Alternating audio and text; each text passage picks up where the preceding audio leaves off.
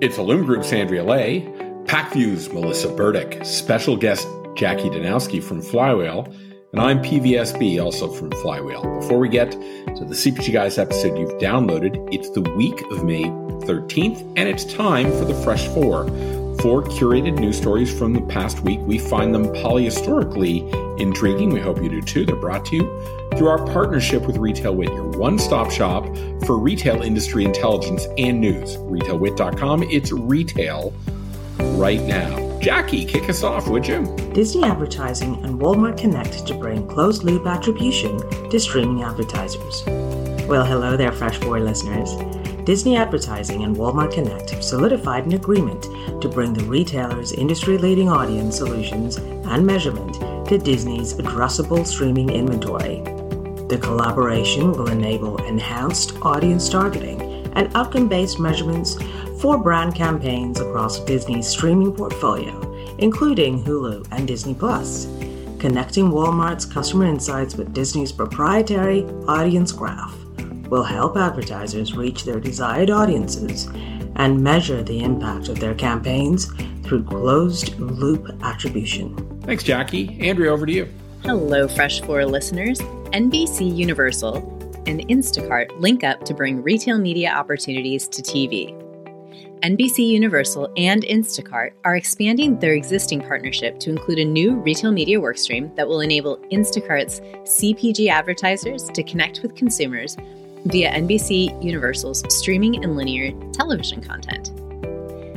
In late 2023, the companies teamed up to include access to NBC Universal's streaming platform Peacock as part of the Instacart Plus membership package. Now, with this new first-party data collaboration, advertisers will be able to reach consumers through NBC Universal's content and measure the impact of their campaigns by leveraging ad exposure and purchase data from Instacart. Thank you, Andrea. Melissa, what do you have for us? Amazon has announced a new country that they're opening up. Amazon has announced that it will launch a new dedicated website for Ireland in 2025. Currently, most Irish customers use Amazon sites based in the UK or other European countries. The company said the Irish site will mean that users will be able to avoid additional customs charges and currency conversion fees, and it will also lead to faster delivery and returns for many items. All right, over to you, Peter.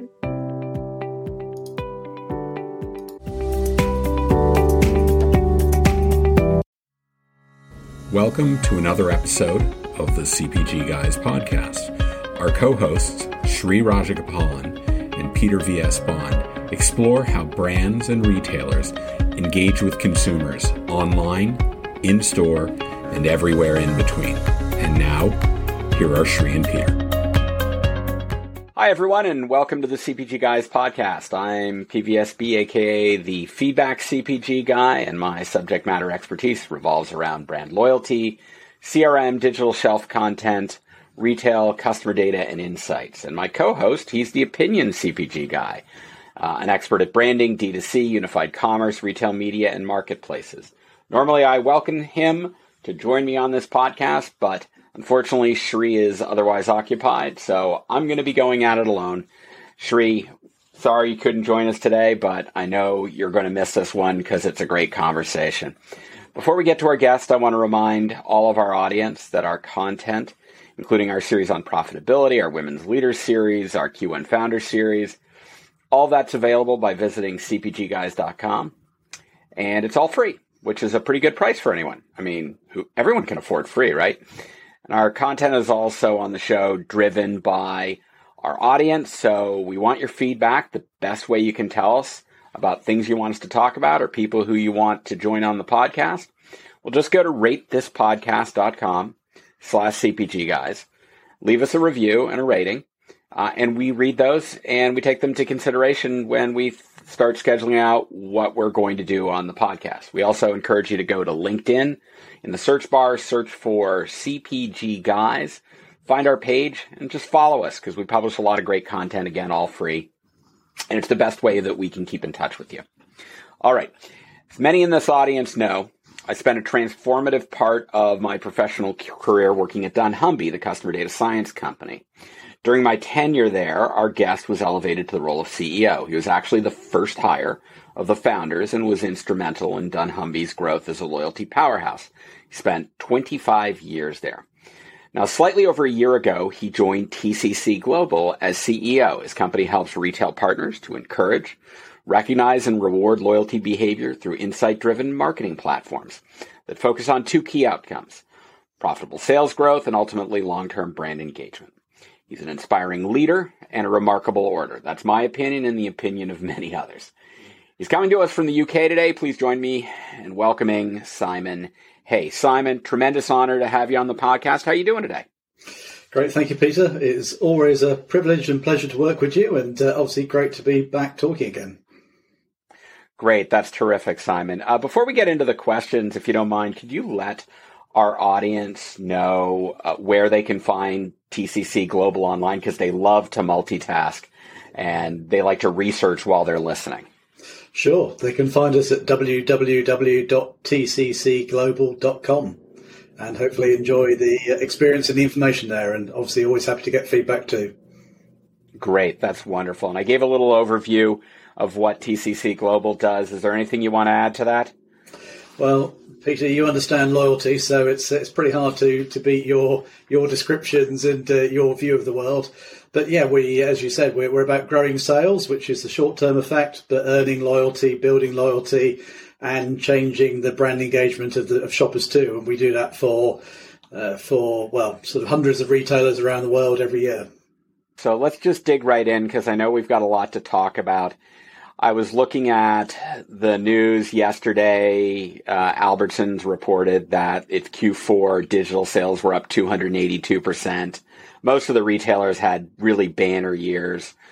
I would sure love your thoughts on what changes you are seeing in the U.S. grocery space relative to loyalty, which is the mechanism they ideally use to keep and grow the business with their most loyal shoppers. Yeah, look, it's a great question, Peter, and I think we're at a bit of a moment of inflection and a moment of change because, of course, there are exceptional reasons behind the sales growth that we've seen in recent months and over the last year or so.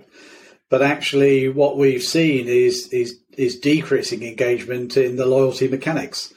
And fuel rewards in a lot of retailers. It's been around for a long old period of time, but it's really not engaging many customers these days. And of course, the loyalty program that doesn't engage customers isn't really doing an awful lot to drive the outcomes and the behaviors that you want. And therefore, retailers are looking at different solutions. How do we get engagement through physical rewards, digital rewards, experiential rewards? And how do we put customers in control? Because ultimately, they've got some degree of choice and a vote in this. And we're seeing more of that type of activity taking place. That's very helpful. That's terrific. So I know from my time that one of the primary mechanisms, certainly in the U.S., that played into overall loyalty was this concept of a fuel rewards program. The more you purchase, discounts you get on fueling your car, either at a station that was in the parking lot or in a partner fuel retailer that you could take your car to. How does TCC fit into this kind of a mechanism for driving loyalty? Well, sometimes we're working alongside it. Sometimes we're working instead of it. And it's really about working out what's the economics for both the retailer and for the shopper. So realistically, we can be very complementary to those types of, call them always on programs, partly because, as I say, it's generally, low tens of percentage of customers are actually using it. So that leaves 70, 80% of customers not redeeming their rewards, not engaging in the loyalty mechanics.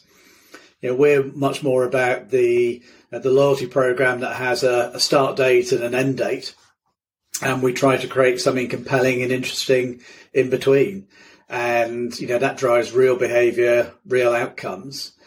And I think, if you think of the attention deficit disorder we all suffer from these days, then the idea of having the same loyalty program for 15 years, the same communications, the same branding, it's just not the type of excitement and stimulation and reward that most of us are looking for these days. So something needs to be different in the loyalty world, both today and tomorrow. Simon, for people of my age who were in the U.S. around the turn of the millennia, I was working at the time at a startup venture inside of a pretty successful .com. Not many people remember that Priceline.com launched in late 1999, early 2000, a short-lived grocery and gasoline division. The concept was name your own price for groceries or name your own price for gasoline. And what always fascinated me was, and the reason I mention this is the fuel aspect of it, you could save $20, $30 on groceries. But for some reason, people, because of the commodity nature of gasoline, they got more excited about saving 10 cents a gallon. And when you averaged it all out on a $15 tank, it was $1.50. That just got their attention. It's just a little crazy. Sometimes I'm fascinated by how powerful things like fuel rewards are.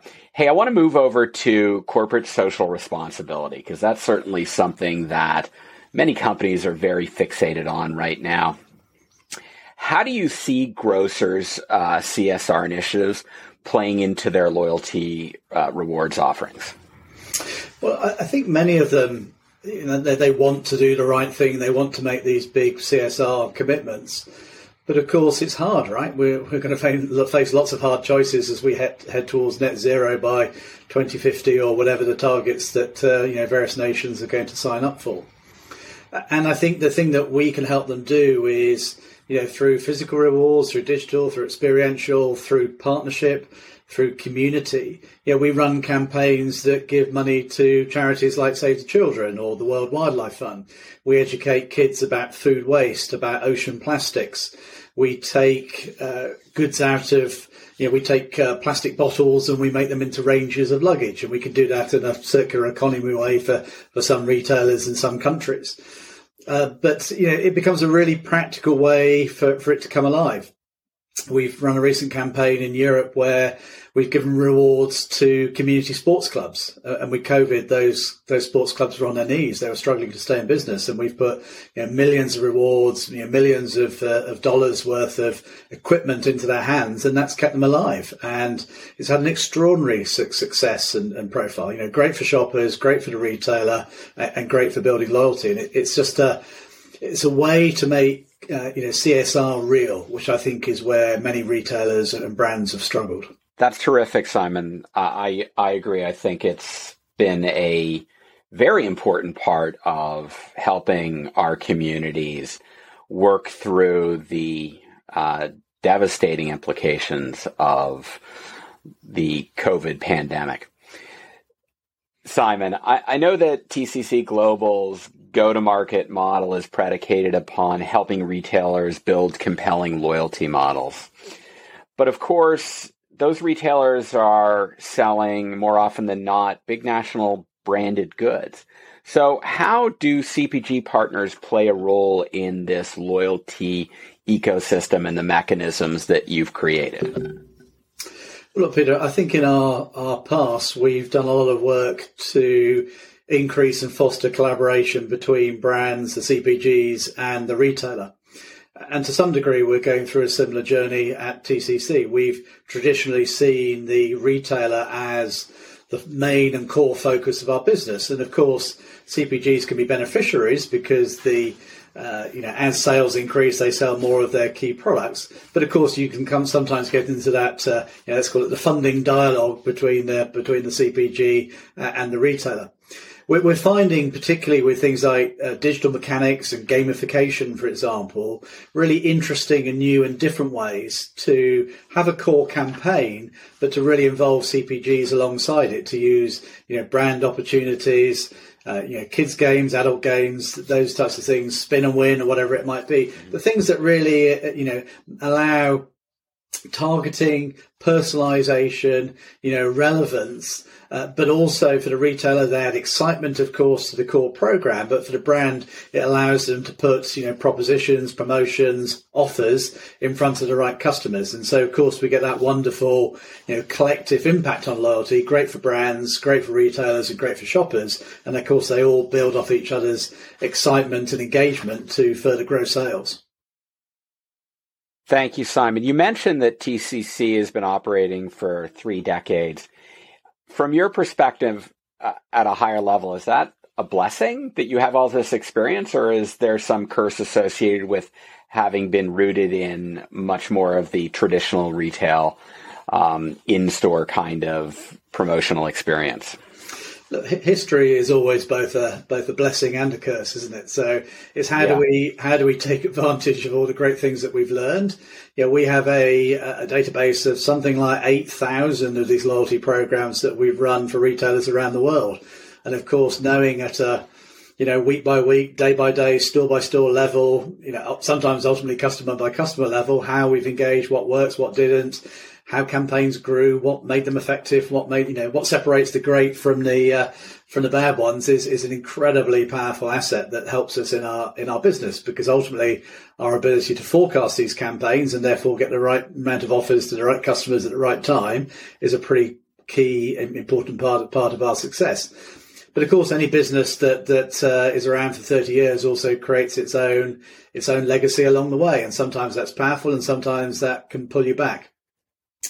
We've definitely probably taken a bit of time to really recognise and understand how digital amplifies the core programs. Like many companies, right? You start off being a little bit afraid of it, and then you realise how powerful it can be. And digital transformation, digital change isn't easy for any big company. So we've definitely been pushing that journey forward, and we're using much more data now, much more digital, and using all of these pieces to work together. So it's really, as you say, how do we build on the strengths, but then how do we also recognise where do we need to live more in the future?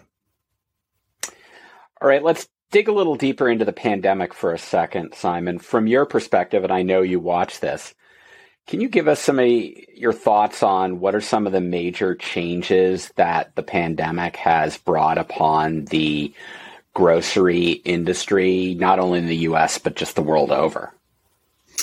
Yeah, I think it's been incredibly consistent, and I don't think I have much insight for your audience beyond what they already know. Of course, this huge growth in the online space. The people who have models that could adapt to that and at least flex their growth have of course been bigger winners than those that have more fixed capacity. I'm sure there's an army of retail CEOs or past retail CEOs now kicking themselves saying, if only I knew what was going to happen, what would have I done differently 10 years ago? Because of course the ability to turn this on quickly is pretty hard. I think really that for me, the biggest questions are, of course, what's amazing is I can only think of a couple of markets around the world where the food supply chain has really struggled, and it's become an issue in terms of feeding the population. So for the majority of grocery change in both developed and developing worlds and countries, they've actually fed the population and fed everyone else, right? Because, of course, all the food that we used to consume out of home is now consumed at home. And I think when we talk about stars of the pandemic, and of course we talk about the vaccinations and of course the amazing healthcare workers, actually I think the food industry has done an amazing job too, because I can count, as I say, one hand the places in the world where it's become an issue, and yet we've seen all these seismic changes and kept the wheels on and still kept the products on the shelves and everything else. So that really is an incredible story and an incredible credit to everyone who's been involved. And of course, I'm sure many of them are listening to this program. So my thanks and your thanks to them and all their colleagues for that. I think the key question is what's going to happen, right? Because of course, as the world opens up, we're going to get faced with this. Actually, all of a sudden, we have choices again about where we spend money, where we buy our food, where we consume our food, which are the habits that are going to stay and which are the habits that are going to revert. And I think I've yet to see what I think is what I would classify as enough focus on, okay, how are we going to keep what we've got, right? What are the things we're going to put in place to continue to keep this loyalty, having earned it? Because if it all slips away pretty quickly, we're going to see some pretty sick numbers, having just seen some pretty amazing ones.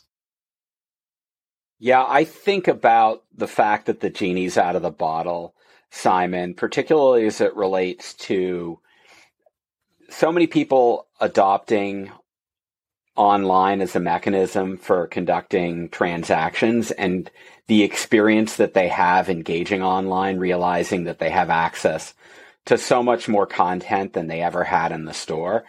And once they go back into the store, I constantly say this to retailers: if you're not starting to think about the experience in store and how you can leverage digital capabilities to enhance that, if you don't do that, there are a lot of competitors, here in the U.S. There's one in Seattle. I can't forget what its name is, but they're more than happy to deliver content to your customers via these devices as they walk through your store aisle. So in any event, really interesting. You started in the world of data and loyalty, as I discussed, where you and I worked together. I joined a number of years after you did. And then you circled back again with TCC. When you think about the early stages, I think it was the late 80s, early 90s when you started, how has loyalty changed over time from your perspective? I think it's a great question. I think it's to some degree, loyalty hasn't changed for decades. You could even argue centuries, back to days of the Portuguese retailers or tradespeople who used to put plates in crates of tea as an early mechanic, right? And then, of course, we had in the UK we had the co-op dividend or divvy card, which gave money back to shoppers in the 19th century. So many of the principles have been around for a long time. I guess what we really did with dunnhumby in the early 1990s was start to create the electronic versions of those programs, and of course, more importantly, to use the data that came out of it. So the loyalty program was great for customers, rewarding, engaging, personalized coupons, all of those good things. But of course, what we did, more importantly, was actually transform the business in the background around the customer. The pricing, the promotions, the store layout, the communications, the brand, the loyalty program itself. All of those we empowered and energized and changed with data. And of course, we created these wonderful circular loyalty effects where customers are getting rewarded, creating better shopping experience, more relevant communications, therefore they engage more deeply, therefore they get rewarded more. And of course, that creates an amazing thing for both shoppers and for the retailer. Now, of course, data is now much more of it in many more places. So, to some degree, that angle has changed. But I think the principles of loyalty that we're still trying to earn still apply, right? What's relevant now? How is it engaging? As we discussed earlier, shoppers have become much more short-termist, right? We all have many more distractions on our plate in our lives, in our choices of channels and everything else. And therefore, we've got to work hard to continue to keep up, keep relevant, and put choices into shoppers' hands. But as you say, when you explain loyalty to anyone who runs a business, everyone goes, yeah, that's what I do, right? I try to keep my customers happy, recognize my best ones, and keep them coming back. So the principles are pretty consistent and still hold strong. Simon, you're on point about the data aspect, the ability to process so much data from customers and segment customers based upon their shopping habits. When I think about what's happened over the last decade or so since I got into this space, I think when I first joined, most of the focus was driven by offers, right? It was, here's a discount or here's an offer. And it really was about that value savings. One of the things I've started to see emerge as segmentation becomes much more refined is that you identify ultimately a group of shoppers who are not necessarily driven by the savings aspect of it. They're driven more by experience. So I'm finding that retailers and brands that understand that and understand that, say, for someone who's a beauty shopper that is really focused on things that are on trend, sending them a message, not with a discount, because they often are the people that are least susceptible to discount offers, but sending them a video that shows them how to apply a particular type of makeup or cosmetic or skincare, that actually can drive more measurable sales than just giving them a 50-cent coupon. I think we're moving much more in that direction, instead of just quickly identifying and going for the discount value. I think that's a major change I see as well. Hey, one last question for you, Simon. When I think about imposing loyalty mechanisms for retailers, I'd love your thoughts on, are there certain types of retailers where loyalty is not applicable or only applicable for certain types of customers? And how do you at TCC go about helping a retailer partner identify the appropriate opportunity for loyalty to work with their customer base? Yeah, I think there's very few businesses where loyalty doesn't work in some form, in some way. Now, of course, that doesn't mean that economically TCC have models for every retailer in every situation, right? To some cases, the frequency of the transaction, the basket size, the cost of the reward, or the interval. Obviously the very long timescale products where you don't see a customer for years on end. But even then, of course, you want to create the word of mouth engagement and those types of things. So there might not be a loyalty model or loyalty reward per se, but the loyalty principles hold true. And your previous comments about the experiential reward are absolutely right, which is, we've probably got sort of fixated on price and points mean money. But it's a much deeper understanding of customers to say, actually, if we put something in their hands that helps them live a better life or a healthier life or make better beauty choices, or they feel informed, or they feel engaged, they feel special, all of these emotional things that we can create with loyalty programs. And you sort of mentioned about why I found myself back in the global loyalty space again. I just think it's really exciting with some of the things that we're doing at TCC. We're putting products and experiences in the hands of hundreds of millions of shoppers around the world, and some of them are using rewards still in their kitchens today that we might have put there 3, 4, 5, even 10 years ago. And when you reward it with someone and they're still using it 5 years or 10 years later in their house every day, you've got a pretty interesting that's a loyalty mechanic that lasts, and an emotion that lasts.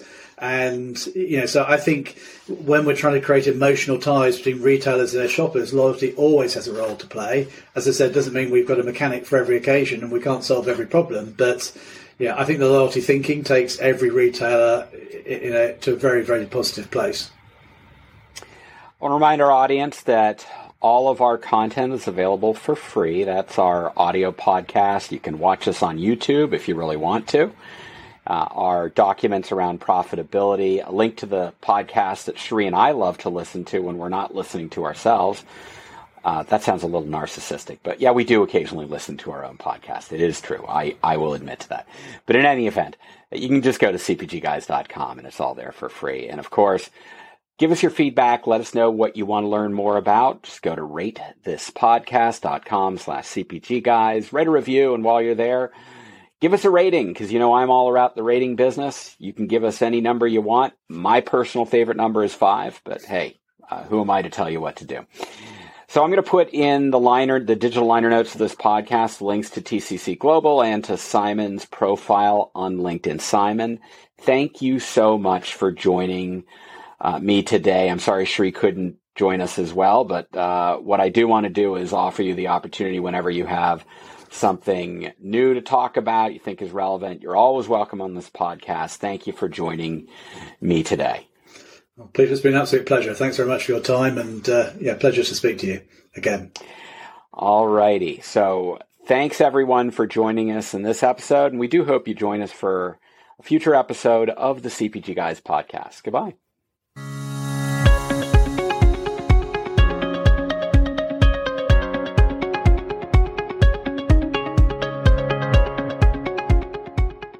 The content in this podcast episode is provided for general informational purposes only. By listening to our episode, you understand that no information contained in this episode should be construed as advice from CPG Guys LLC or the individual author, hosts, or guests, nor is it intended to be a substitute for research on any subject matter. Reference to any specific product or entity does not constitute an endorsement or recommendation by CPG Guys LLC.